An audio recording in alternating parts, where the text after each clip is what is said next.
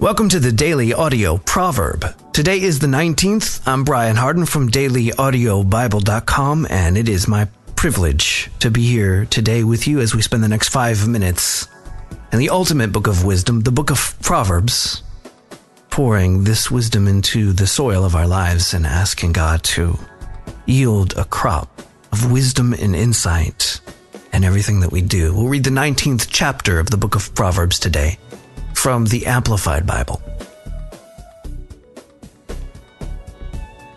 Better is a poor man who walks in his integrity than a rich man who is perverse in his speech and is a self-confident fool. Desire without knowledge is not good, and to be over-hasty is to sin and miss the mark. The foolishness of man subverts his way, ruins his affairs. Then his heart is resentful and frets against the Lord. Wealth makes many friends, but the poor man is avoided by his neighbor. A false witness shall not be unpunished, and he who breathes out lies shall not escape. Many will entreat the favor of a liberal man, and every man is a friend to him who gives gifts. All the brothers of a poor man detest him. How much more do his friends go far from him? He pursues them with words, but they are gone. He who gains wisdom loves his own life. He who keeps understanding shall prosper and find good. A false witness shall not be unpunished, and he who breathes forth lies shall perish. Luxury is not fitting for a self-confident fool, much less for a slave to rule over princes. Good sense makes a man restrain his anger, and it is his glory to overlook a transgression or an offense.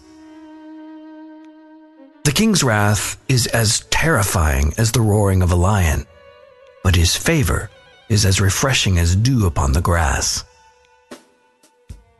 A self-confident and foolish son is the multiplied calamity of his father, and the contentions of a wife are like a continual dripping of water through a chink in the roof. House and riches are the inheritance from fathers, but a wise, understanding, and prudent wife is from the Lord.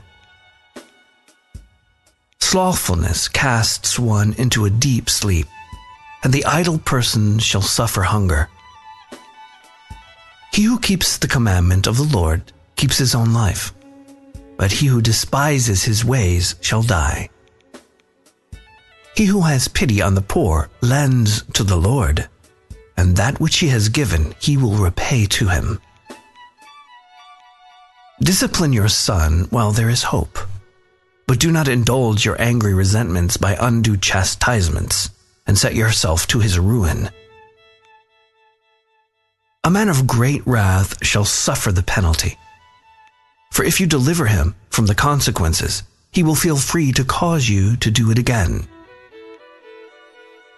Hear counsel, receive instruction, and accept correction, that you may be wise in the time to come.